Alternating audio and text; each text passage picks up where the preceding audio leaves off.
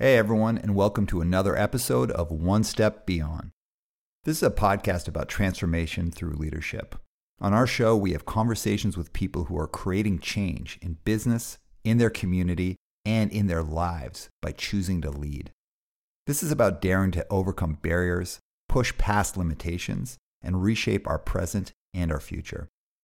Today, we're talking about rethinking the music industry. Well, this is a subject that is near and dear to my heart and something I love to be in discussions about. The music industry at its most basic form is someone deciding to pick up an instrument and write something because they want to express themselves. But a whole industry is built up around it, and that industry has cool parts and terrible parts. So it's kind of neat to be able to see it evolve. And today we're talking with some people who are at the forefront of helping that change happen. So today we've got a panel discussion, and we've got Rich Rossi, who is the label manager at Death Wish, and he's worked for the label for over 15 years. I've got a lot of history with Death Wish, founded by one of my closest friends, and I just have huge respect for him. So the next is Jay Reason. He is an independent, interactive project manager and producer. He's produced over 100 projects for Sony Music's largest artists, including Michael Jackson, Billy Joel, Christina Aguilera, Kelly Clarkson, and Miles Davis. He also recently founded Static Era Records, which is wild. He created a brick and mortar shop to sell records, and that's just such a cool thing to be doing in this time. And the final guest is Alex Lichtenauer. Alex is a queer non-binary label owner, acupuncturist, and musician based in Philadelphia. They founded Get Better Records in 2009 and have been using the label to spotlight marginalized voices within the punk and indie music scene. As a musician themselves, Alex strives to create a label atmosphere that's based on mutual respect, transparency, and honesty. I will just say that this group of people is just such a pleasure to interact with, and you're going to hear this on this podcast. Really insightful, kind, very, very respectful, and we really hit into some difficult conversations. So before we get into it, I want to thank our sponsors, SE Electronics. And if you haven't yet, then please rate, review, and subscribe to the podcast. So let's get to the episode. I'm your host, Aram Arslanian, and this is One Step Beyond.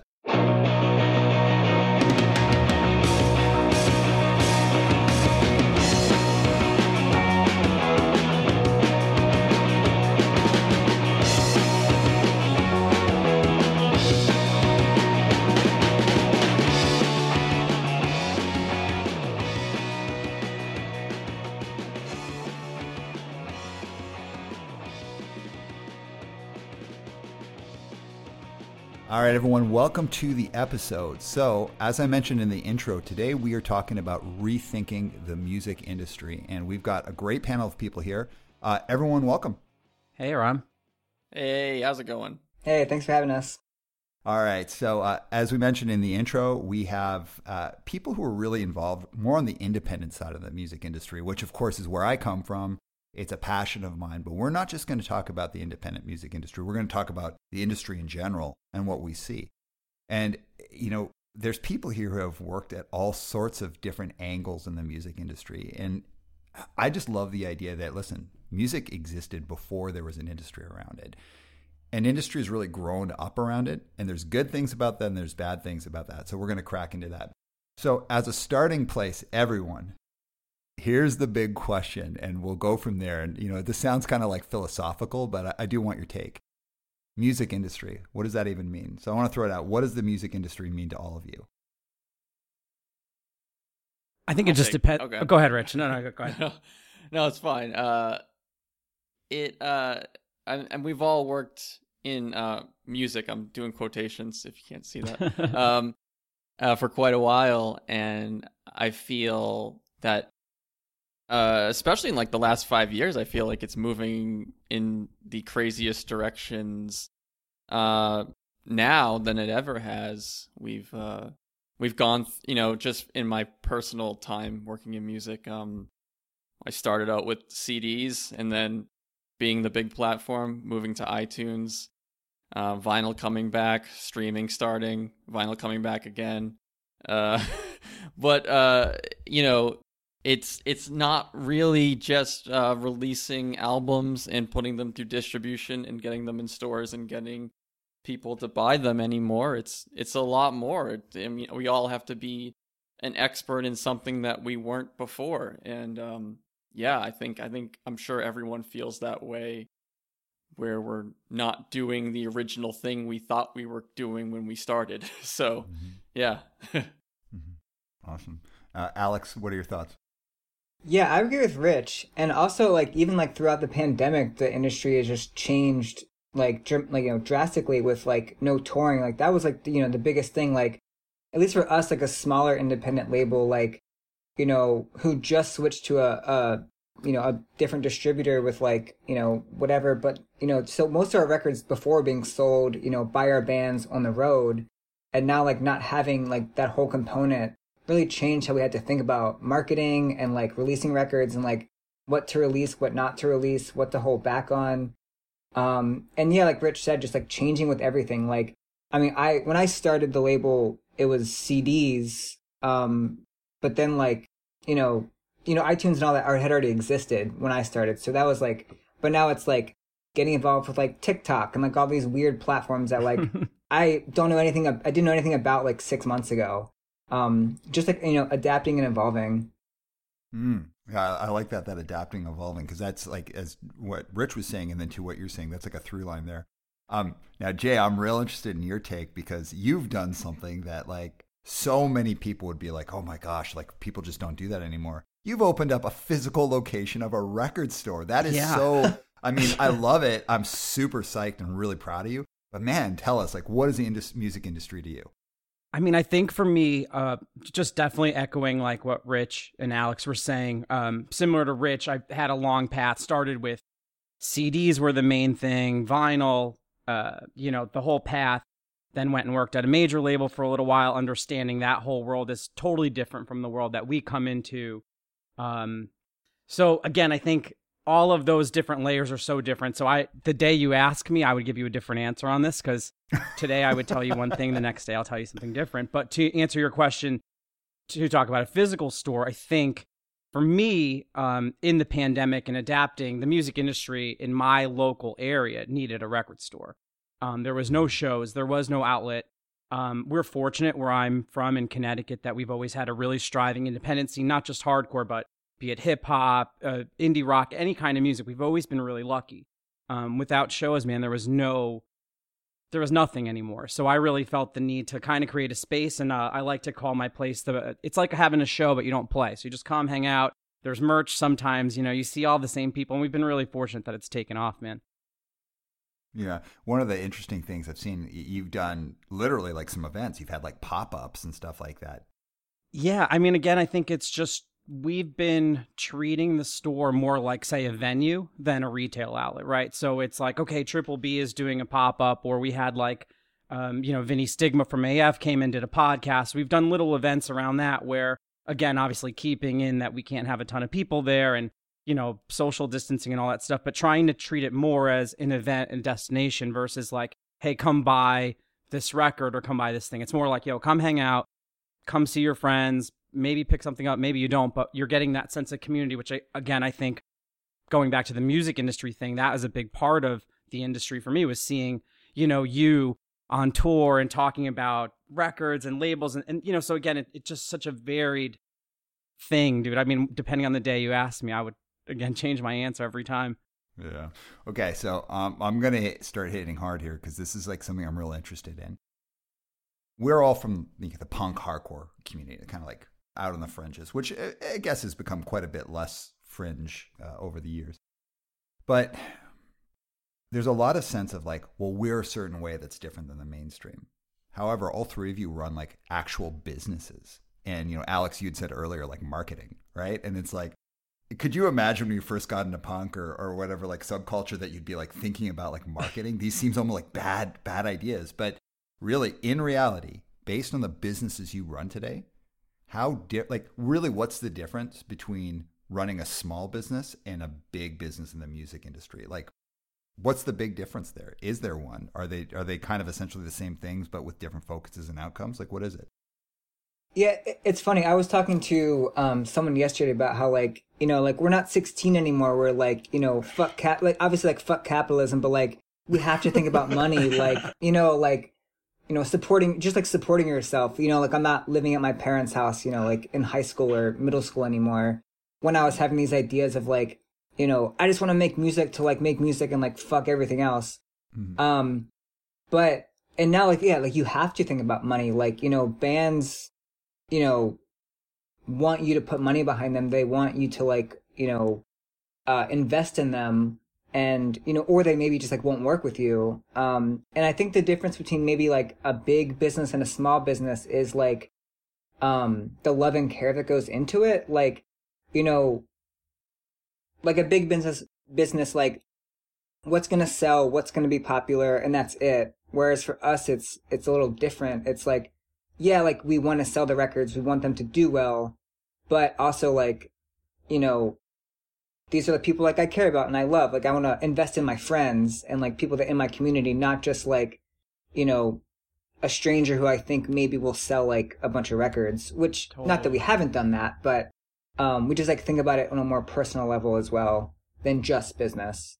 Yeah, that's a really important distinction. And I also love like that shift, like, man, screw the system, like fuck capitalism. And then you're like, oh yeah, but like I am now a grown up and I have to like exist within the system. So I love that distinction. You know, Richard J., what are your thoughts? Can I just to say like what Alex was saying too? It's like I think later on in life, I mean, I've been doing this for probably just as long as most of you guys too. Is just like aligning yourself with people who have the same vision and outcome as you do, and same expectations, right? So, you know, like Alex said, when you're investing into either your friends or, you know, the band, just believing that they have the same outcome, I think is so important nowadays versus where going out and just getting something you think is going to be huge, or I'm going to sign this band because everybody else is signing them. Really just aligning yourself with the right people and making sure expectations are the same. And, you know, just that whole thing I think is really, to Alex's point, a really good viewpoint. Yeah, I want to dig on that a little one, specifically to you, Jay. And Rich, I know you're going to have some stuff to add in here. But Jay, previous to your record store, you're also involved in like developing young artists. Yeah, so I work on a ton of different stuff behind the scenes, you know, like one of my big clients I can talk about is Brian McKnight. I've been working with Brian McKnight for the probably past, I don't know, close to 6 or 7 years, you know. But then on the flip of that, I work with, really young developing artists who are not necessarily in our world, because I feel like in the indie world, it's a little bit easier to kind of break in. These are like, you know, pop type of things where the shots are huge, you know, and the budgets reflect those kinds of things. But I'm sorry, man, I lost track of the original question. Yeah, like what I'm interested here is because I would say like the body of work that you've done in the underground scene is totally reflective of what Alex was saying. It's like, you know, you've got to strike that balance of investing in bands. Right. But you also want to invest. They're also your friends and your people. But when we're talking about, because you've done like some real interesting artist development, and when I learned about it, I was like, yeah, that makes sense. But it's unexpected. Is it the same thing? Are you looking for people that you connect to on that same like definitely like I can say this, man, and I think you'll know this just because you know some of the people that I worked with really early on. It's so awesome to me to see, say, somebody like Greg Thomas who runs Silver Bullet. He plays an End. Awesome producer, amazing musician. You know, I picked him up on one of his first bands. Tons of people like that who I really helped and believed in, and just maybe it wasn't on that band that they were in, but I've always really just gravitated towards the vibe of somebody, making sure that we connect.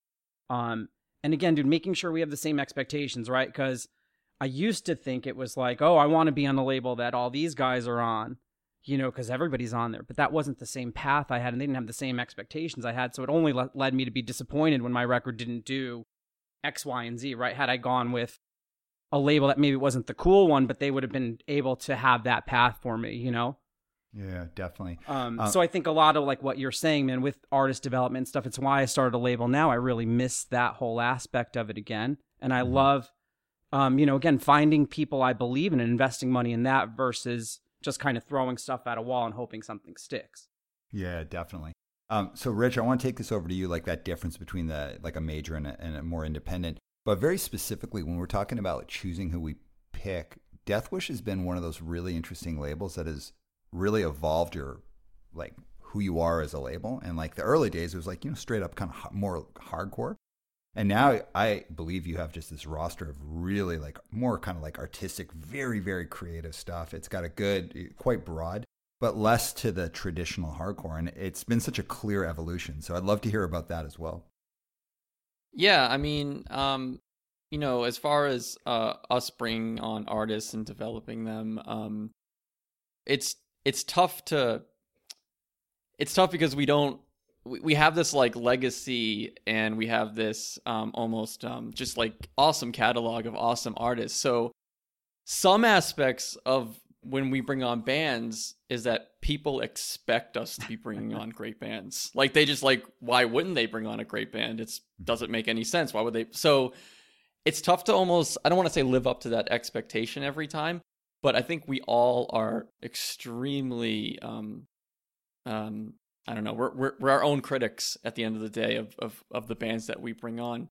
So that can be difficult, but also at the same time, we have this awesome fan base of people that love the label and almost trust us to bring in the right bands and work with the right bands. And it's not only just bring bands onto the label, it's the labels that we work with. It's the bands on those labels that we work with. I mean, Aram, we've worked directly with you and your bands in the past. It's really like a whole community. And just to kind of piggyback on what Alex and Jay said, like, it's nice to be able to work inside the community. There's more often than not, we are more successful when we work with someone within the community. I'm almost like, we're a little scared to like go outside that bubble, like you're like, does this person listen to Black Flag or not? Like, you just got, like, I don't know.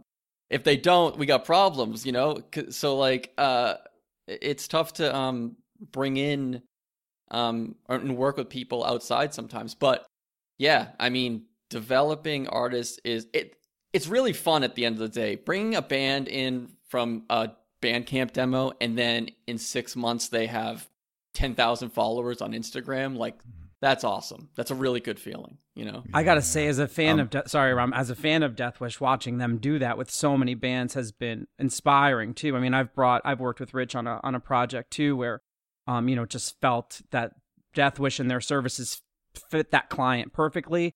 And again, we stayed with the community in that one, and it was successful. And I really love watching what Jake and Trey and everybody over there have done over the years. I mean, it's like, again, inspiring when we started the label in the store, looking up at those guys and what they're doing. Yeah, huge shout out to Death Wish. I believe in the label and the people there massively. And also like everyone on this podcast. I mean, that's a reason why all of you are here, is because like the ethical core and the stuff that I've seen you do has just been really near my heart and super impressive. All right, let's get a little deeper though. When we're talking about rethinking, what are things about the music industry? And it can be business, it can be social, it can be political. What still needs to be rethought? In a lot of ways, we're still working with the machinery of something that was built the way society and business worked, like 50 years ago. And we've seen some changes and some shifts, like digital, vinyl, this and that. But what still needs to be rethunk?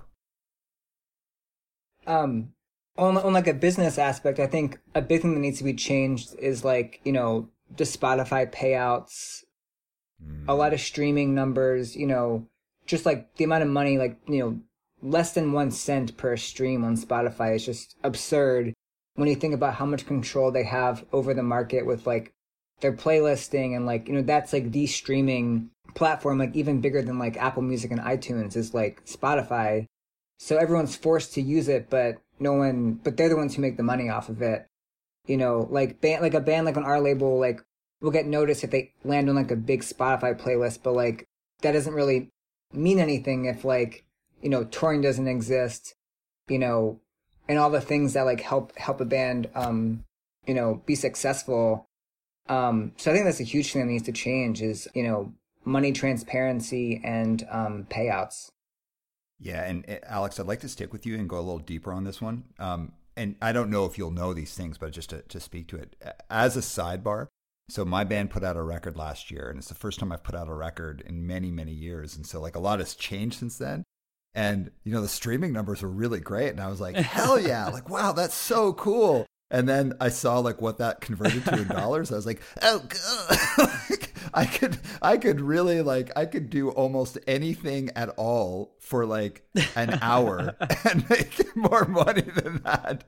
And, you know, there's this fun thing. It's like, it's not about the money, and I'm just glad that there's a record out there. But like, sorry, I was so blown away by how little there is. So imagine working on some legacy clients that I can't name that come out of the major label system that are used to like this whole silver plater thing. They come and work with a guy, they hire a guy like me, streams look okay, and then they see that. So I definitely understand where you guys are coming from. And sometimes I think it's harder for them to understand that versus I think people in our generation, since we've gone through so many formats and all this thing, we kind of just like, all right, eventually something will work. It's a challenge with the more legacy artists, especially if they've been in the major label system for a really long time. Totally. I mean, I was dying when I saw it. Like, I was just couldn't believe it, but of course could totally believe it. All right, Alex. So we're talking about this transparency. Like, you know, like I think we can throw around a word like monopoly. Like, there's essentially a monopoly here. Like, you've got to be on Spotify. So from your perspective, and I'm not saying that you have the answer, but from your perspective, how do we bring along that kind of change? Like, if I'm Spotify, I'd be like, I'm going to keep this going as long as I'm able. How do we create that kind of change? Well, I'm actually part of the Musicians Union. I don't know if you've heard of it before. It's just started maybe like 6 months ago. And there's a whole campaign about like Spotify, and they're working on raising the streaming numbers up to 1 cent per stream. And so far, all efforts have been ignored by Spotify. But I think like that's one start. Is like I think they had like 100,000 like artist signatures on like their petition, and like pretty sure like Spotify didn't even blink at it. So I think that's one way to start, but like, yeah, I honestly, I don't really know. I think, you know, a union is great, but like, it only goes so far if like, yeah, it's a monopoly and you have to be on Spotify. Like, you know, most artists don't have control over where their music is streaming. So like, if a major label artist like isn't happy with like the payouts, you know, a major label is not going to just take them off Spotify because they don't like it. So it's really hard, and it, you know, starts with the people who have the least amount of power. You know, people like me and other artists like me and labels like me who like don't have the streaming numbers like major labels do. So like it's hard to make an impact. Yeah, and this is such a wild thing, because it's like, even people like, wasn't it like Taylor Swift who said like, hey, I'm not going to put my stuff up on there because of how you guys treat artists, but then eventually like brought it back around and like just essentially, I don't want to misrepresent the story, but that was a thing, right? Like basically initially it was like, I don't like how you're treating other artists, so I'm going to use my platform to stand against that, but then has gone back on that. Can anyone speak to that? Well, just to step back a little bit too, and to speak on Spotify and streaming in general. Fundamentally, a streaming service doesn't work. So let's get that straight. Spotify has 155 million subscribers right now, and I think they just posted their quarterly earnings, and they lost money. All the other major ones, Amazon, Apple, Google, this isn't the primary way that they make money. This is an add-on. They need music for credibility for their users. So if you just step back there and just say like, streaming as a business doesn't work, how do you expect musicians to make money after that? So it's a tough thing to ask, but like at the end of the day, people need to pay more money if they want artists to make more money. Their businesses don't work, and unfortunately, $9.99 a month to listen to every song in the world isn't enough money to sustain the music industry. So artists are using these streaming services and labels as a platform to get people to do something else eventually once they like the song. You know, buy a t-shirt, go see the tour, buy the vinyl copy of the record, do anything more than what you're doing. So that's a tough like kind of pill to swallow, that the streaming kind of world just doesn't really work as a business on its own. Take away all the other money that Apple, Amazon, Google make, and they can't survive off a streaming service. You know, so I think we really have to step back there and see like what would it take for a sustainable streaming service to be able to pay artists what they deserve. I don't have the answer to that. I wish I did. Yeah, Well, that's an interesting thing.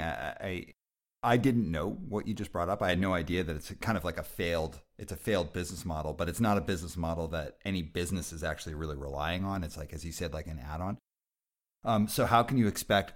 Not how can you expect? Why would they even think about being fair to artists when they're not making money off of it? So that's exactly that's a better way to put it. Yeah, that's a really compelling way to look at it. Sorry, Alex, was there something you were going to say? Yeah, no, like that's yeah, super valid, Rich. That's totally like we do need to step back and look at that. And also, what's interesting to me is like, Bandcamp charges. I don't think they charge anything a month for a listener. You can set a minimum of how many times someone streams an album before they have to buy it. Like you can set it to like 3, 6, unlimited, whatever. But at the end of the day, like you could stream a track 1 million times on Bandcamp and no one sees anything from that. Whereas, but people don't ever talk about that either. Which I just think is interesting. Spotify, like you see like, 12 million streams, but I got like, $100. But like with Bandcamp, who I think are great in ways and then could change in a lot of ways, pay nothing for streaming unless the label or artist makes it so that they have to buy it. But then they might just go to Spotify afterwards and just stream it because they don't want to pay the $6, $12, $8, whatever it's going to be. I think too, if I could just kind of... yeah. Go ahead. No, you go. I was just going to piggyback kind of off what Rich and Alex were saying. I think being on the other side of this as a label, it's also Spotify has done a really good job of marketing themselves. That gives us as a label a challenge because bands now expect to be on these extravagant playlists and they don't have like, the socials or these things to back it up, but they saw, somebody else and who in their mind is comparable, which I think that also, kind of makes it a challenge for us.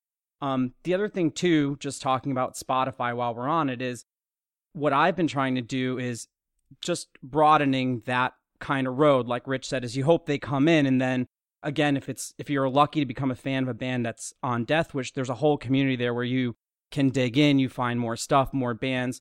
So I try to view Spotify as just that. It's like super supplemental in my mind, all secondary. Obviously, I love to show my distributor that we have stuff that streams very well, right? Because that's at the end of the day, we want to make those people happy.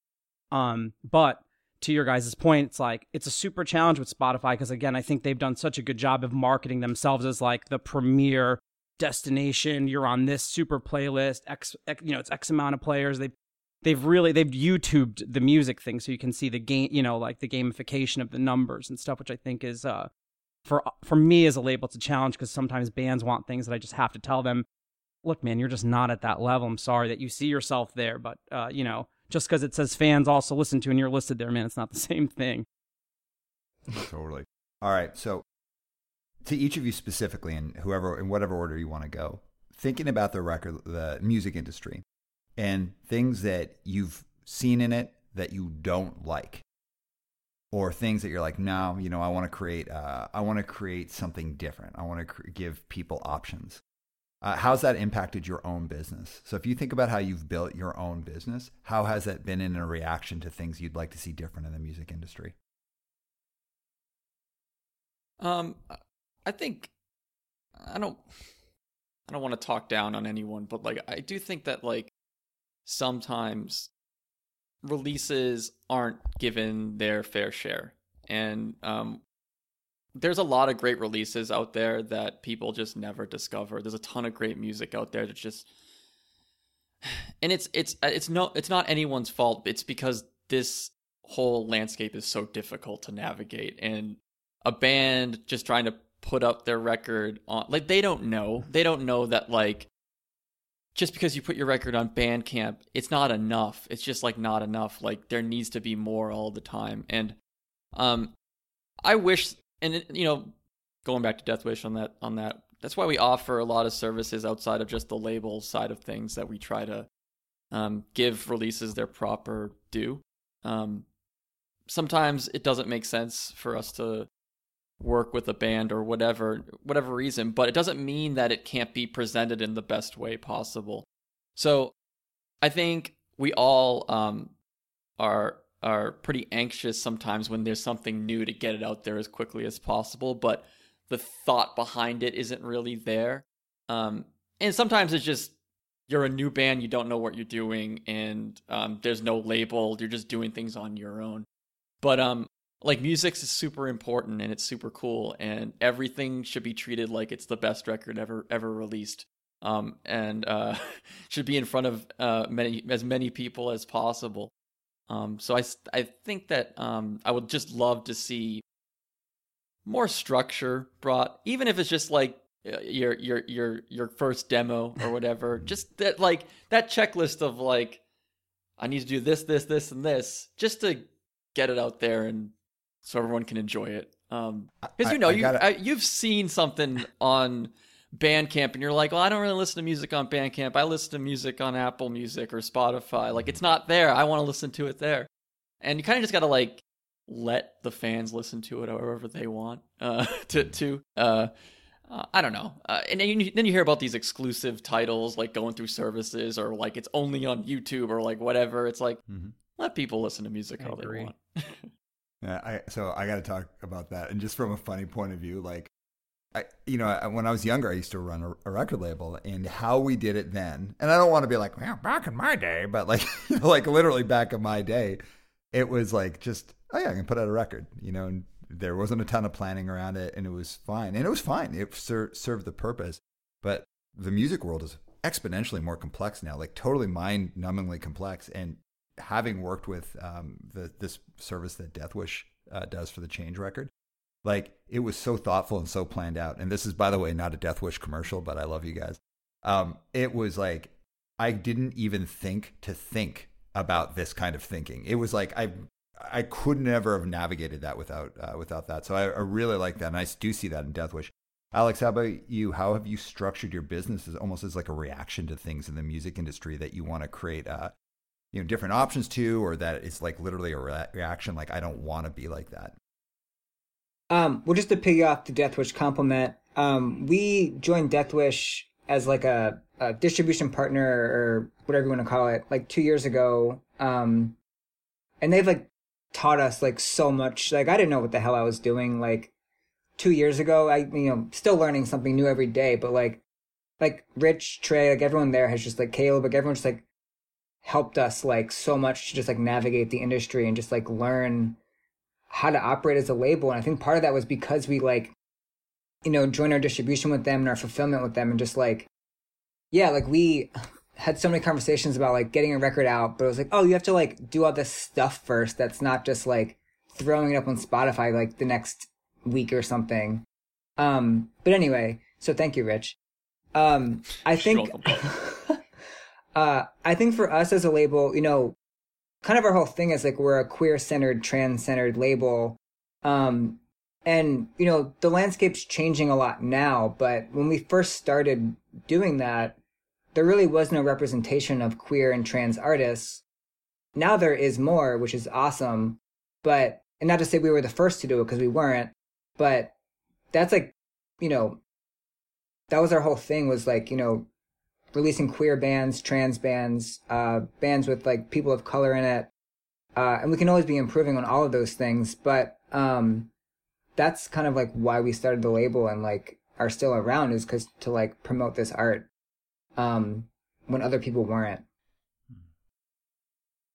And Jay, how about you? I wanted to go back to what you had just said when you ran a label too, man, was just, it's not that you didn't have to do as much, but it was like different because there were so many different distributors, right? So, and there were so many different stores. I mean, just going back, I used to run a label with Jamie Josta from Hatebreed, right? And I laugh at some of the numbers we used to press of bands, like these small, like old school hardcore bands, and you could ship, 500 to an FYE somewhere. You could ship 200 to a Best Buy. You could buy a program. There was all these, different things. But one of the other things, so just to go to your question, is what we're trying to do different here with, at Static Era, and kind of with what I'm doing is with the bands I've just signed, I always get, I'm reverting the rights back. So I've been paying for the recordings, but I'm holding them for a little while, and then I give them back to the bands. One of the most important things I've learned over the years that I think that every band should own their master rights back.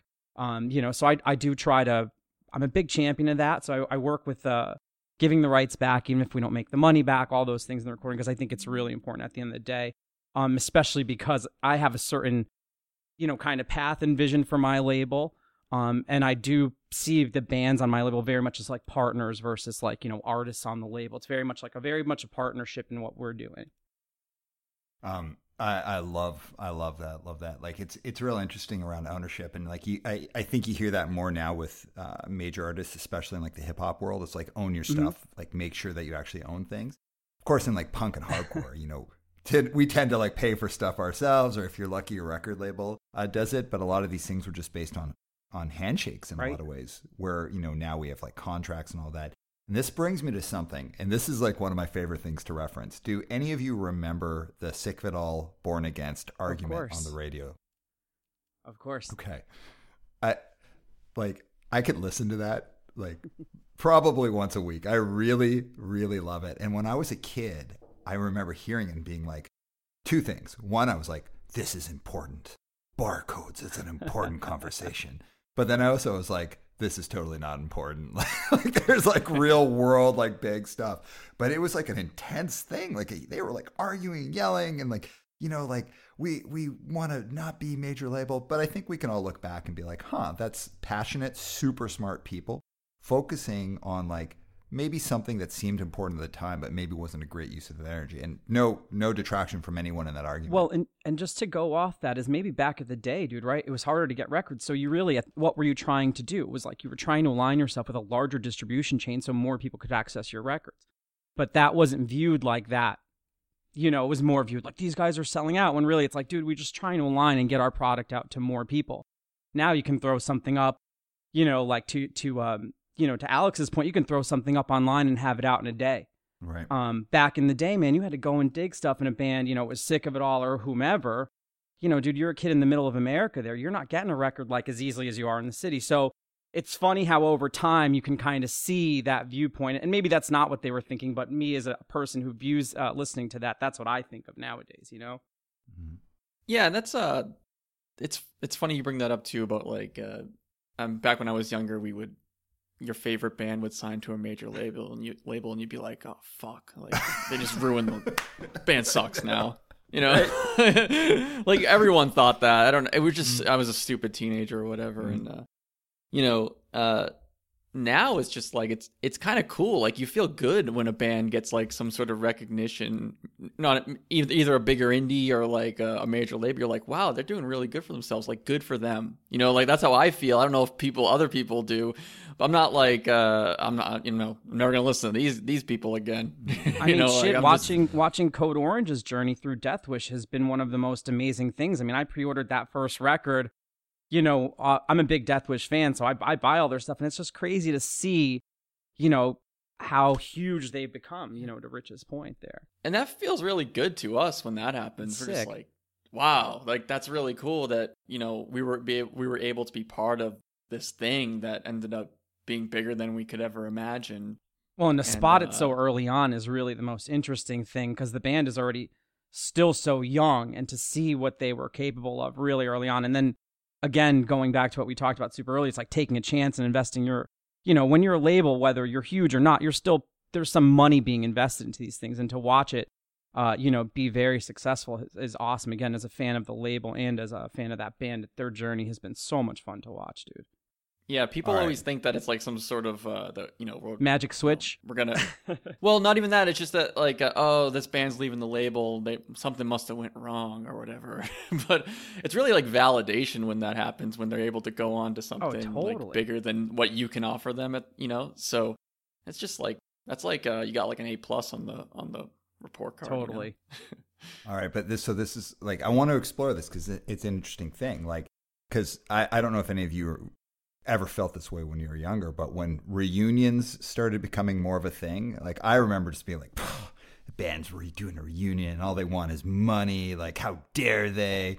And then you're like, well, but there's a band I actually really want to see, and I like them. I remember distinctly thinking when Gorilla Biscuits came back, whatever rules that I had for other bands did not apply to Gorilla Biscuits. I was like, well, it's Gorilla Biscuits. Like they're good people, da da da. And like I started making all of these kind of concessions for bands that I actually wanted to see, and finally I had to just be like, oh, I'm just full of shit. Like reunions are fine. Like making money in the punk and hardcore scene isn't a bad thing. It's kind of infantile thinking that I have, that I'm placing all of these rules on people that I, for whatever reason, I have. But it feels like for me, and it just could maybe be part of the generation that I'm in, that punk and hardcore keeps kind of giving up ground a little bit about what we think is right or wrong around business practices. That's why I went to some of that early question, like really what's the difference between like major label business and punk and hardcore business? Because it seems like they're getting closer and closer and closer together.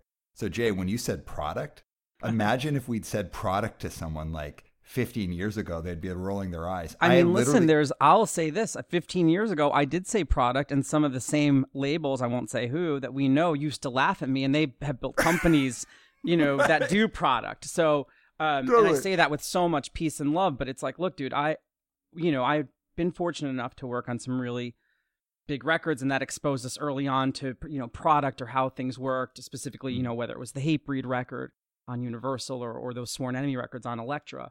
And understanding that, how that whole thing worked. But, product, man, it's a scary word. I totally get that.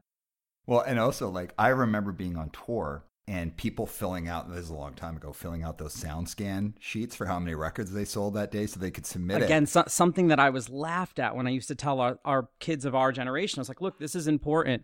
And I mean, you can go back to interviews of my old band, and this, Aram, I would always say, support the scan. Right? It's like, go out, buy your friends' records.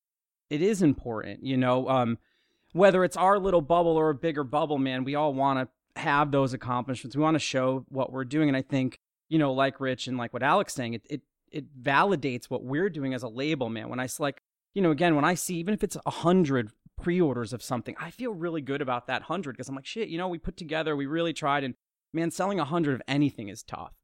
Well, I want to go with this because what stands out to me is like I remember getting in the van after a show and like bands that we'd been with were doing this and we were all like, that was super weird that so and so asked me like how many records we've scanned and like they were filling out this thing and it seems like I used to tell bands who were on Victory at the time around when we used to tour to audit their labels because I've always just been a huge champion of understanding not only the recording process, but just every process that your band is in, I think is really important that you understand, even if it's just a little bit, right. Understanding every process. So now we're years later, and a lot of that stuff, maybe it's not like sound scan like the same ways, but like a lot of those things actually are like kind of like valid parts of punk and hardcore and like not frowned upon or any of these things. And I find it interesting because like it's not a critique on my end of I'm not involved in to the degree in the business of music to say what's right or wrong, but it does seem like more what I'd consider traditional bigger label business practices seem to now be becoming more and more commonplace in punk and hardcore. So I'll throw that out there and get your thoughts on it.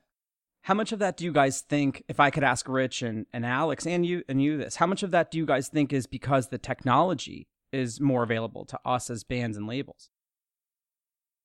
There's nothing I felt worse about when I had to call the band the night after their show and ask them why they didn't submit their scans. And I don't have to do that anymore because we have apps to do that. But it used to be, I noticed you didn't find the Kinkos on the way to the next show and fax your scan numbers over to us. But now there's like apps to do that. And actually it's leveled the playing field quite a bit because it's not like this, it's not this like almost intimidating thing. Yeah. That you have to do. I remember when I started doing it, I used to have to like put together this text file and upload it to an FTP server. And like, I didn't know what the hell I was doing. And, now there's like apps to do that and bands can like submit sound scans on their phone. It's not as like, it's not a big deal. It's just you say, hey, can you just do the scans after the show? And, they'd be like, yeah, sure. And to be honest, like, I think we've had 3 or 4 number one, like vinyl selling records in the US for the first week. We've done that 3 or 4 times now. Mm-hmm. And we wouldn't be able to do that, I don't know, 15 years ago. We wouldn't even know what the hell to do to get it on that chart. But but now we have the tools to do that. So that's pretty cool. It is. But so let me ask you, like, how different is that from like a major label? And I'm not saying they're the same, but it sounds like we're using a lot of the same practices within our community that are kind of positioning us in that same world. Of course, they're still majors, but like really from a business practice point of view, have we given up too much ground, or is there a line we don't cross? Like what? That's where I'm interested in from all of you. I would say just one of the things about the tools coming from working in the major label system, man, was a lot of the things that we're using now are available to these artists, a little bit early on. And then it just takes one person to like adapt in our scene, and then that's kind of the catalyst for that. So, again, there's so many tools like Rich said, like, you can build basically a Shopify website, use an app that reports your vinyl sales to Billboard for you. You can sell your digital files and you're charting on the records and you're doing that all by yourself. It's a little intimidating if you don't know what you're doing. But again, the landscape of what's available to you as an artist is pretty close to what was available. I mean, to me at Sony, Mm-hmm. Yeah, personally, Alex. I don't feel held back at all anymore. I mean, I feel like money's always a thing. You're never going to have more money than the bigger labels. But like, they're not going to have the things that we have, whatever those intangibles are. They don't have those, and they want those. I mean, they have the money. They want to. They want the culture. That's the whole thing. Yeah, exactly. Yeah, that's a better word. Alex, what are your thoughts? Yeah, I think exactly that. I mean, I'm too young to have experienced like the scanning manual scans, but it's all like automated now, pretty much. Just like through like distribution, or like even Bandcamp sends numbers now. But yeah, I think exactly that. It's like they want the culture, they want the community that we provide. That they just like, what's the culture of Sony? Money, And that's exactly it. Like, we don't have that money, obviously, but like, we have the communities. We have like, what I think is great about smaller labels is like the development, and like, sure, like major labels will pick up a band that are like 16 and like, skyrocket their career. But I think, we catch bands a lot earlier, early on than they do, and like see them grow as like, kind of like you're saying with Code Orange. Like, it's funny. We actually did a 7-inch for like their band previous to Code Orange, and then that's like when Code Orange was forming. It wasn't a punk, it wasn't like more like a folk band, but yeah, just like seeing them, like, sure, they're on a major label now, but I think, yeah, we have the community, and like, working with friends. Like, I feel like probably on Death Wish and like every label, like with you too, Jay, like we're dealing with our friends. We like talk to each other on like a pretty regular basis. I text with my artists all the time. Sure, like those bands have like their big management companies, but there's always like a middle person to like get to like the person with the answers. And I feel like, at least with us, like, either I have the answer or like the person next to me does. There's not like a chain of command or anything. Yeah. Okay. So if we're going, because I kind of want to stick with this, but I want to keep going. Like, we're born against like early time prophets, where it's like, yeah, maybe the barcodes actually didn't matter, but maybe that was like one in many steps to like punk and hardcore giving up too much ground. But is there too much ground? And like, I don't know. Like, I what I'm hearing from all of you is like, well, a lot of it has to do with like culture. Like, we have like the indie scene in general has like a special culture, and that can't be replicated by major labels. Especially like if you look at major labels, it's like, if I'm looking at something on a major, I'm not like, ooh, what label's it on? But if I'm looking at something on an indie, I'm always like, what label's it on? Who can I relate to? Does it have that like kind of brand integrity where I like typically like the other bands on that? Or like if I'm taking a risk on something I'm going to buy, is there enough bands on that label where I'm like, yeah, that's good. I don't think of like Sony that way, or any major label. It just doesn't like play in my head. So I think that is definitely a clear distinction that punk and hardcore wouldn't give up. But let's stick with the idea of rethinking. I want to go to the social aspect of music and really the idea of community, because we keep coming back to like community and culture. So around the side of like rethinking things. A big conversation that has been happening explicitly has been around how power and power dynamics can allow really terrible things to happen within the music industry. So we're talking about like sexual assault, rape, people being groomed, all of those things. And I also see things like violence, bullying, toxic workplace culture. And it's because people want to be involved in something creative, something that touches their soul, or they love a band, or they want to be on a label. And then all of these nasty, terrible things happen in the background. It's been a bigger conversation in the past few years, but really it's actually kind of been a conversation quietly going on in the background for a long time. But now it's like more and more and more out front. So from a rethinking perspective, I have a real interest at being actual label owners and or people who work at labels or own labels and have businesses. What are your thoughts on the responsibility of people in this community who run businesses to interact with this? Do we have a responsibility to like really look at who we're working with and check their backgrounds and hold them accountable? Or is it like, hey, I can't really govern every single person's actions? Like, from your perspective, what do you think? It's the first conversation we have now, after we've heard something that we like.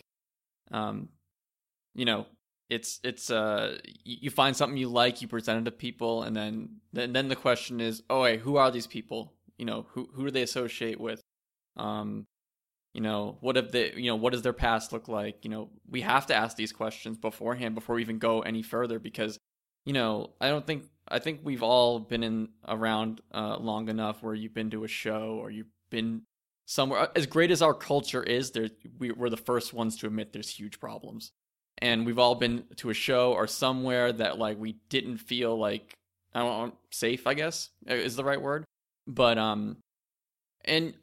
personally, I feel like that doesn't happen much anymore. Going to shows, maybe I'm just getting older and going to shows in clubs as opposed to random VFW halls like I used to. But yeah, we've all been there, and it's a conversation that you have to have right away, because once you put your stamp of approval on something, you're almost approving that culture that comes along with any artist. Yeah, it's. I'm not going to say that we didn't have these conversations before, but I think they're much earlier in the process than they used to be. And yeah, there's bands that we love, but there's something about it that we don't want to be associated with. It's unfortunate, but that's just the way it is.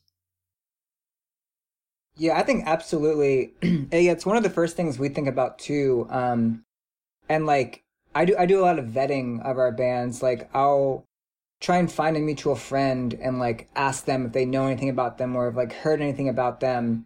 Sometimes it's like kind of embarrassing to like text someone out of the blue being like, so what's the deal with this person? Not embarrassing, just like, it sucks to have to do that, but you just have to. Yeah.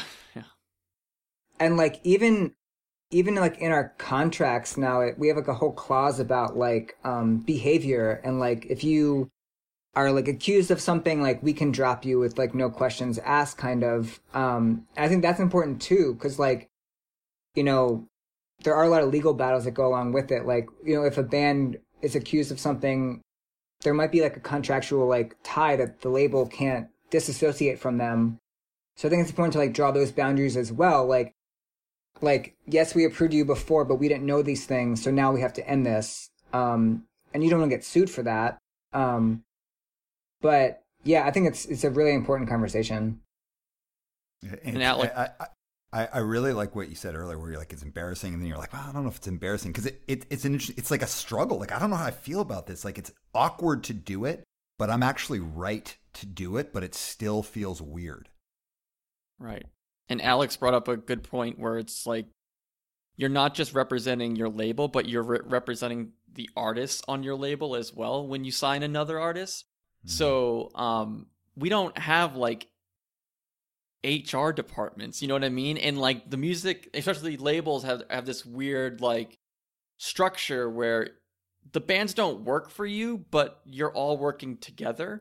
So, but you don't have like this like HR person going over and policing everything. So you literally have to do that yourself, and everyone is doing that internally, not just the labels but the artists as well.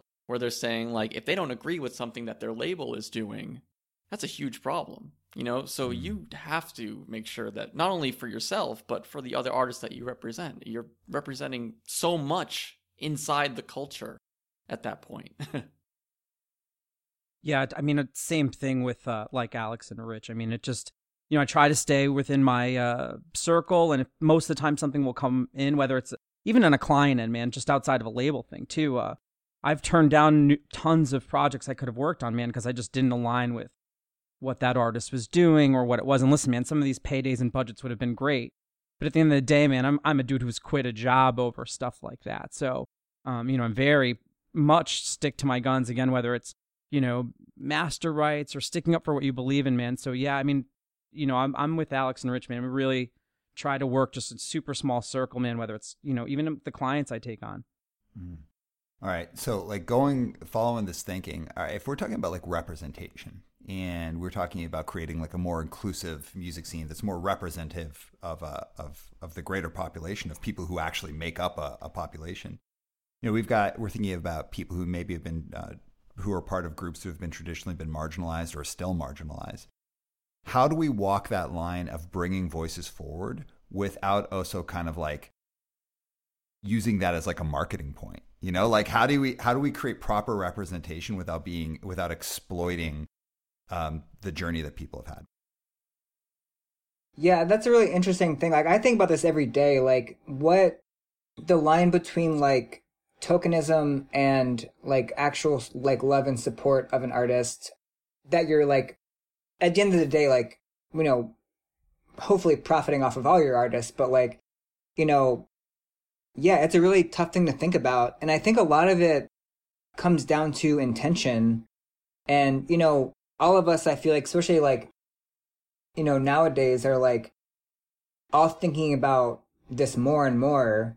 And I think it's tough to, we try and work with like a wide variety of people. And yeah, it's a struggle to not feel like, yeah, it's a struggle to like know like what your own intentions are sometimes. Like, I mean, I know what my intentions are, but I'm just like, it's a lot of like relearning and learning again, like how to operate this way. And like, I feel like we've always kind of operated this way, but like really hone in on like what our intentions are. And I think for us, our intentions are to, represent people who are often like less represented. Mm-hmm. I really appreciate you bringing up the term tokenism, and you said it eloquently. I was struggling with the language around it. Like, okay, let's break it down to like your local punk show, right? It's like 5 bands, everyone in that band all looks the same. Like they're all dudes, they're all white. It's like, oh, that's not a good look. We got to throw on a band that has like maybe some people in color there, and that has like maybe a female fronted, or like a band that comes from like the LGBTQ community. And for a while ago, like, I don't know, sometime like last year, some festival posted their lineup, and literally someone was like, here are your token bands on your label. It's like, I think they broke it down almost mathematically. It's like, 5 bands that everyone looks the same. We got to have, for every 5 bands like that, we have to have one band that's kind of our token band. And I like was like, oh God, so harsh, but it's true. And it's really like, how do we move past of like, hey, like, yeah, we should probably do this, to like, oh no, like this is like an absolute, like this is what we do, and we're focusing both on representation and quality and all those things. Like, how do we get there? Well, I mean, once first and foremost, music is the first thing that gets you interested in a band, and are they good or not? Okay, they're good, great. So there's 100 bands that write great music every day. Once you get there, what's interesting about them? Because, it's I don't want to sound like, going to the marketing side of things, but yeah, it's something you think about. You just like, so what's interesting about the band? Like, what makes them different from the bands that we've been putting out? And you go from there. It's just like doing the same thing is boring, Mm-hmm. Like it doesn't move the needle forward. We've always been about doing, punk, hardcore. We're doing the, I'm trying to think of the right word, the most interesting and we're seeing things before the mainstream picks it up. So like, I think just representation at that point is just like, yeah, these are the things that we should be doing. Like, why aren't we? And why is this a boys' club? Like, why, like, why is that? That doesn't have to be like that. It's just, why don't we just make things more interesting for everyone? And once you do that, I mean, then it's just a natural progression. Hopefully, that's when you have more different kinds of people on festivals and tours and working together, and more people working in industry jobs, and more people represented across the board. I mean, that's just, again, it's a cooler thing to be doing, and that's what we do. We should be doing the cool thing, right? Mm-hmm. What do you think, Jay? Of course, man. We should always do the right thing. I think it goes back to kind of what I was saying in the beginning of the show, where it's like you try to align yourself with the people that have the same expectations, the same outlook that you do, and you just kind of hope for the best. So I'll say this: we have a band on Static Air called Husbandry. Shout out to them. It's a woman of color sings. Totally like made up varied members. But I don't. For me, even on a marketing, we didn't even play into that, dude, because it was just like I let the band handle that. I'm not a marketing expert. I don't claim to be, dude. I'm not going to hire somebody to come in. Again, I've seen that happen on other projects. That's not what I started this label about. So for me, man, I think a lot of times, dude, in a weird way, I'm just in my own little bubble and don't even think about things like that because I'm just so focused on like, hey, what do you want to do? What's your vision? What's the path? And then I just, again, facilitate where I can to make sure that goes the way it's supposed to. And like I said, most of the time I'm aligning myself with people who have the same value and vision as a project. So luckily it's always worked out, if that makes sense. Yeah, and I want to double down on this question though. It's a really tough question, and I'm not expecting any of you to have answers. Like I don't want to put you in the position where you have to. But Jay, you talked about like, hey, I kind of want the band to direct how they want us to position them. Great. And then Alex, you talked about like, hey, no matter what we do, we got to start with the right intentions, and I really love that. And then Rich, you talked about, hey, like, let's find out what's interesting about them and talk about them. And that could be about like representation or the things about their identity. But this is kind of like general talking. Like, how do we make this kind of like real deal, like social change that's within an industry? Because like, I can't speak to every industry, but again, I can go to like a punk show, well, when they happen again, and be like, damn, like this is like really like predominantly like white, male, middle-class people. And that's not like, I don't want to say that's wrong and it shouldn't exist, but like, there's been a lot of talk for a long time about how we create representation, we create a space that's like has that like welcoming vibe. But at the end of the day, you just end up putting out the bands that you put out. So like, how do we create it? But also if it is something that we're going to talk about, how do we not exploit someone's story or identity as a sales point? Like, how do we not exploit a community to sell a record? I know that's a very complex question. So I think just for me on that, and I don't know if I'm spoiled from living in like Connecticut and going to shows in New York and Boston and stuff, but that was, again, man, it was never a focus. Even when I had the labels before, it was just never a focus. So in today's environment, maybe I should be thinking of that or being more aware. But again, I think that's where I really just depend on aligning myself with, people and band members that have the same values I do, making sure it's the same outlook. Again, I might be spoiled because in Connecticut growing up, dude, we saw a varied, all kinds of people came to shows, man. It was, people of color, women, it was everything, man. It wasn't so, it wasn't always just a dominant white male thing, So I don't know if that spoiled us or me in kind of outlook, how I have it now. And that maybe makes me dependent. This is a tough question to answer, but that, I think just for me, why it's never been on my forefront of my mind is because every show I've ever gone to, man, it's always been such a varied place. More so than the town I grew up in and the high school I went to, where there was, like 2 or 3 African-American kids, the whole high school. Yeah. So it was very different. Alex or Rich? Yeah, it's tough. I mean, I have like this like positive outlook of like, well, it's a generational thing. The next generation will be better. It will be better next time. It will be better in 10 years. It will be better in 15 years, whatever. And I do think that. I think we will progress and it will be better. But I think your question is like, what do we do now? Like, what do we do in the next year? What do we do in the next, And that's, Aram, I don't have an answer for that. That's so difficult I don't have a perfect, and especially just being a white guy in the music industry, I can't tell you. I don't know. But yeah, we have to do our best really to make sure that we are making sure we're giving people the same opportunities,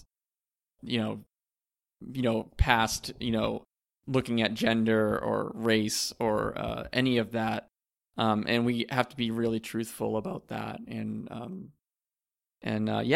sometimes it's like when you're applying for a job, people have these, quotas that they need to reach internally.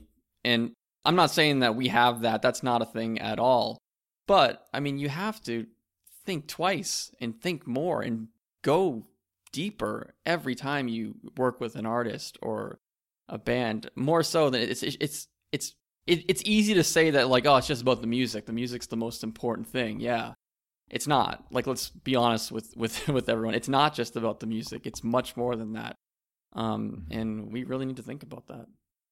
Yeah, and Rich, I first of all, I appreciate how you answer that question, because it is hard, and I could see you like really thinking what you were saying. Like, the people listening to this, you're not going to see it. Like, Rich, you literally looked as if you were trying to solve like a Rubik's cube. Like, you're like, it's so hard.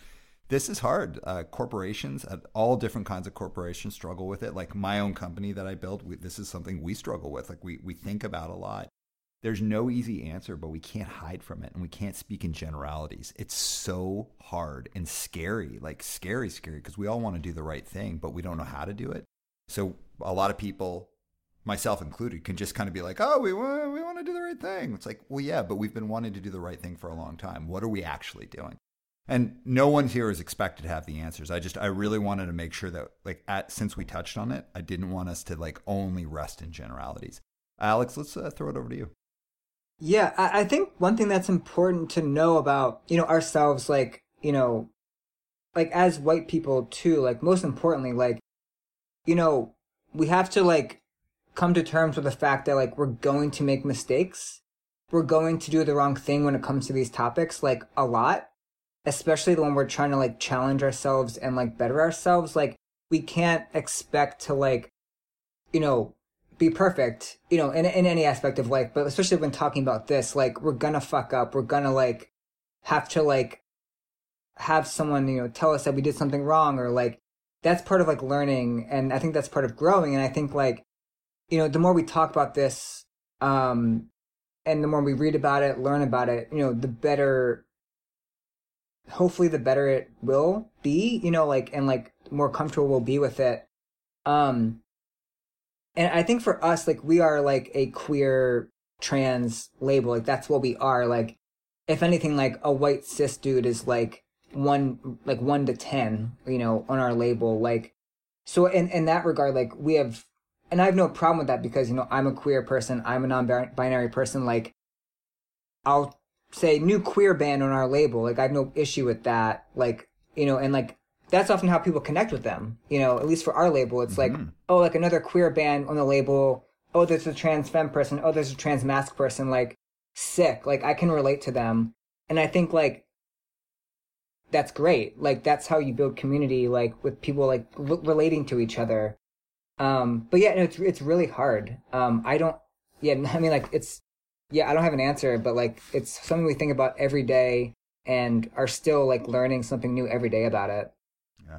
And Alex, I want to just hit on something you said there. It's like, I've heard a lot in my work in the corporate world where people are like, yeah, I didn't feel like there was a place for me because nobody looked like me in that place. And then there was a person, and not only was there a person, they were in a leadership position, or they were speaking, or they wrote a book, or they did a thing.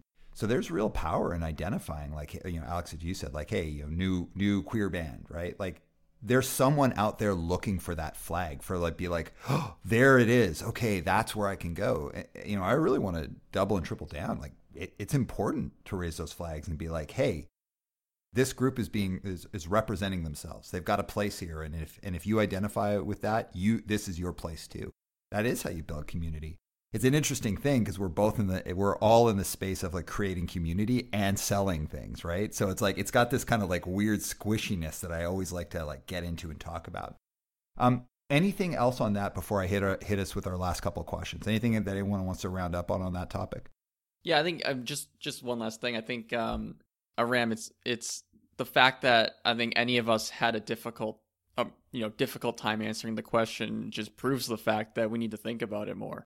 And I think we all have, but have we? Like, have we gone deep enough? Like sometimes you're just like, yeah, I know my stance on these things, but do you? Like, do you not really know what you're trying? Like, is there an actual like? I'm all about like tasks and production and projects and things like that. It's like, is there a task list? Do we have a set of things that we're trying to do right now? I don't think there is, to be honest. I mean, unless someone else has one, but it's something got to think about more. And it actually feels good, like coming from Alex, we're just saying, yeah, we don't know the answers and it's okay to, but it's, the fact that you're talking about it on a music industry podcast, maybe that's a good thing. Yeah. Anyone else before we hit the last two questions? All right. So the last two questions, we'll have some fun with it.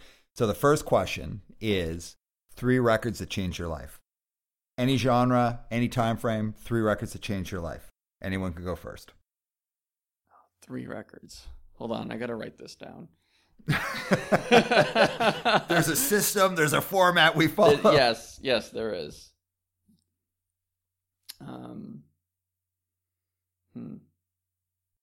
You're gonna hear some embarrassing ones, but I'm writing them down right now. Okay. Okay, I've got my 3. I wrote mine down. I'll go. All right, Jay, let's do it. Do you guys, Alex, Rich, do you mind if I go first then? Go for it. Okay, I'm going to go in kind of like a chronological order here. So I'm going to start with super obscure, but the La Bamba soundtrack. So I'm going to tell you why, though. So 4th grade, I watched La Bamba 100 times. Till this day, I could probably recite that movie to you. It's one of my favorites. And the soundtrack, my grandmother bought it. I did a La Bamba in a school talent show. So just, it has a super, like, just very specific memory. Funnily enough, too, is that movie is also like music based. That it's about him getting signed and all that stuff. So we wonder if that kind of even led me on my path subconsciously. Yeah. So I don't know. The other one would be Skid Row, self-titled. Mm-hmm. So that was the first record that I remember really wanting, like on my own, and just like falling in love with it and just knowing it so much. Played the whole cassette out, and then I got to, of course, end it with Hate Breed Satisfaction is the Death of Desire because. Worked with the band, got to know them a lot on that record. It sent me on my crazy life path. So I got to shout out that record. Those are the 3. I love it. Great spread, man. Really good. All right. Alex, you ready? Yeah, I think I am. Okay, so the first CD I ever remember getting for Hanukkah when I was, I don't know how old, was Rancid and Out Come the Wolves. Awesome. And that was like one of the first like punk records I ever really fell in love with. Maybe I was like 14. I don't remember. The next one is Propaganda, Less Talk, More Rock. And that was like when I was really getting into like politics and like, veganism and, all of that. So that was like a fundamental record for me. And then the next one is 15, Choice of a New Generation. I was like a huge Jeff Ott fan when I was younger. So that was like, really topical record that was really important to me. Also like, political, like very fundamental record for me. And yeah, those are my 3. I haven't listened to none of those records like in years, but those are like definitely like, yeah, 3 life-changing records for me. That Rancid record is so good, Alex. I know. So fucking good. Well, I since you brought up Jeff Ott, I remember he did some acoustic thing where he had a song called Straight Edge Doesn't Work because he was like in recovery and was like, don't try and be straight edge if you're trying to do recovery, like do recovery. And of course, like young me was like, how dare you? And of course, like adult me was like, yeah, you're right. well done. That's funny. Okay, Rich. All right, so I'm copying Jay, but I had this record on my list before he said it, so I'm just saying. All right. Yeah, Hate Breeds Satisfaction is the Death of Desire. So I don't remember exactly what comp this was, but this was like my transfer from like nu metal to kind of like hardcore. So I think we all had our different paths to get there at some point to get into punk and hardcore, but it was on.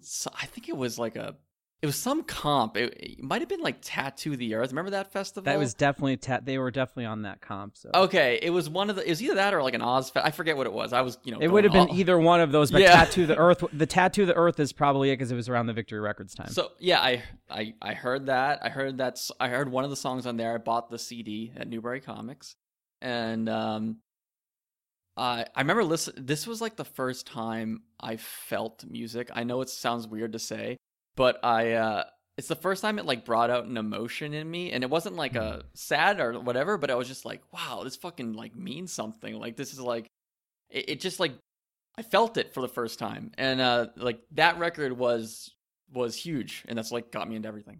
And I basically wore a Hate Breed shirt every day at high school, so I still have it.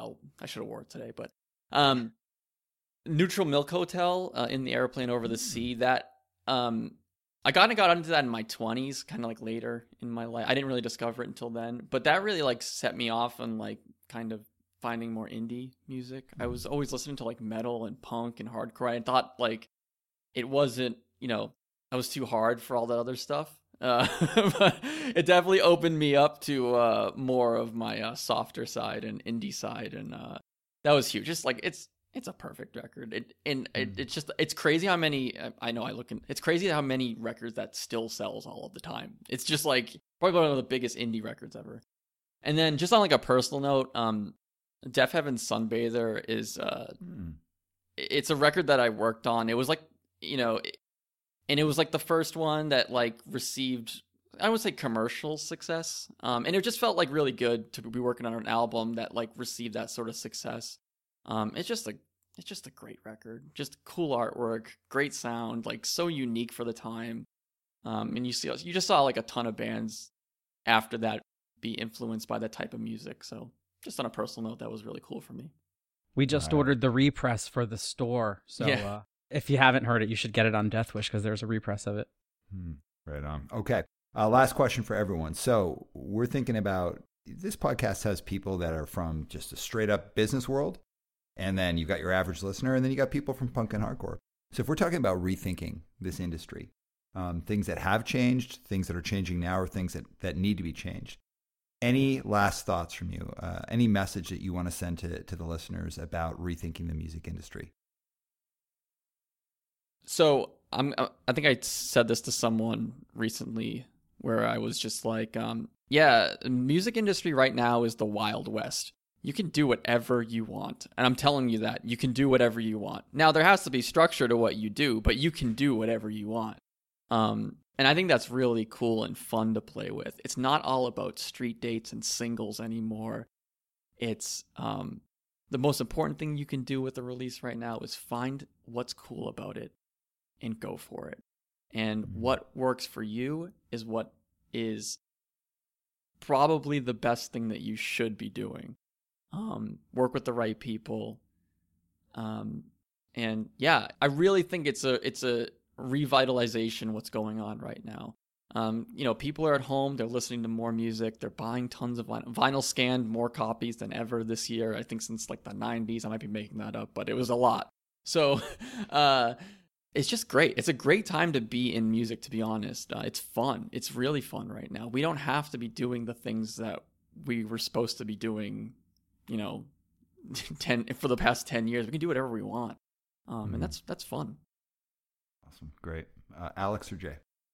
Yeah, I agree with Rich. I think like, kind of like take it and go with it. Like try new things, like do something you've never wanted to do and just like restructure it yourself in a way, because there are no rules. Obviously, like, have structure, but like, so many things are like up in the air right now. Like, just play with it and like see what happens.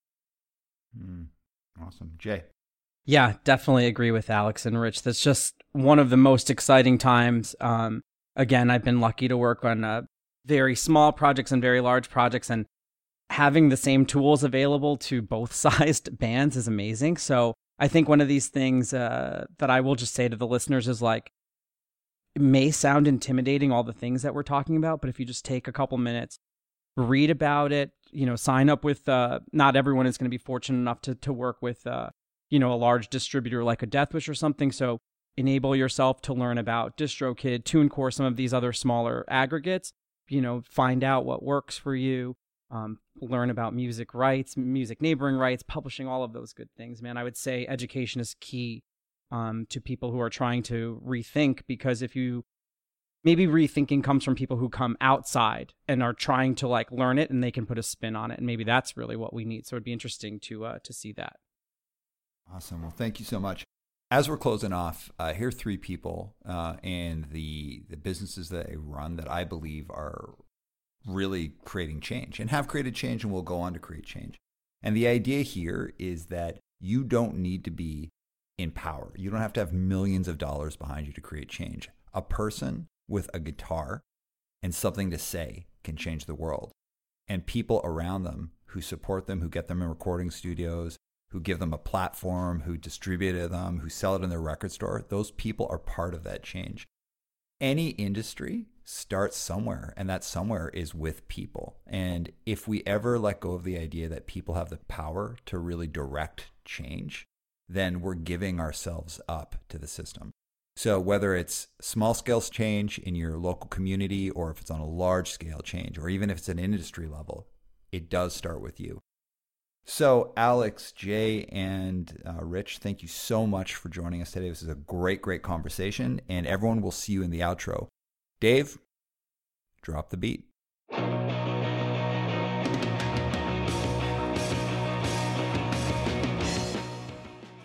That was such a cool conversation.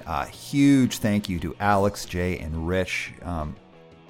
I asked some tough ones on there, and I really appreciate the thought and care that you gave to those questions, and really how respectful you were with each other as well.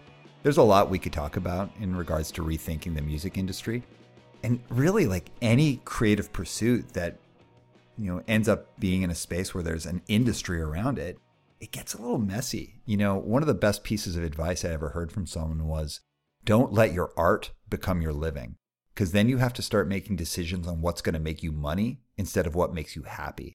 And here's three people who I think have really struck a great balance with that.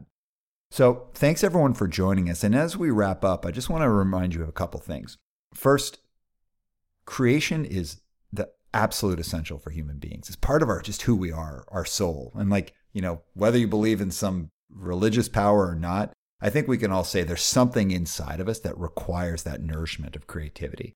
Creativity for some people is painting, for other people it's, music. There can be all sorts of things. Whatever it is, the way that you keep that healthy is by engaging with it and engaging within the community to make sure that we're always evolving our pursuit to the industry that comes around it. So get involved. Be a part of the conversation rather than just sitting on the sidelines and saying, hey, this sucks. The other thing I want to say is when it comes down to creativity, there's always going to be people that come in and try and capitalize on it. But that doesn't mean that they're bad people. In fact, there can be some really cool things from people who aren't necessarily creators themselves that help create a pathway to artists getting their things out there. But it does require the artist's input. So again, don't sit on the sidelines. Raise your voice. So as we're closing off, I want to give a shout out to the people that make this podcast possible. The first is we're produced by Patrick McKechnie, and we're edited by Dave Larson. And of course, our design is done by Tammy Levy. I love my team. I'm so lucky to work with these great people. So thanks everyone for being involved. And we will see you next time on One Step Beyond.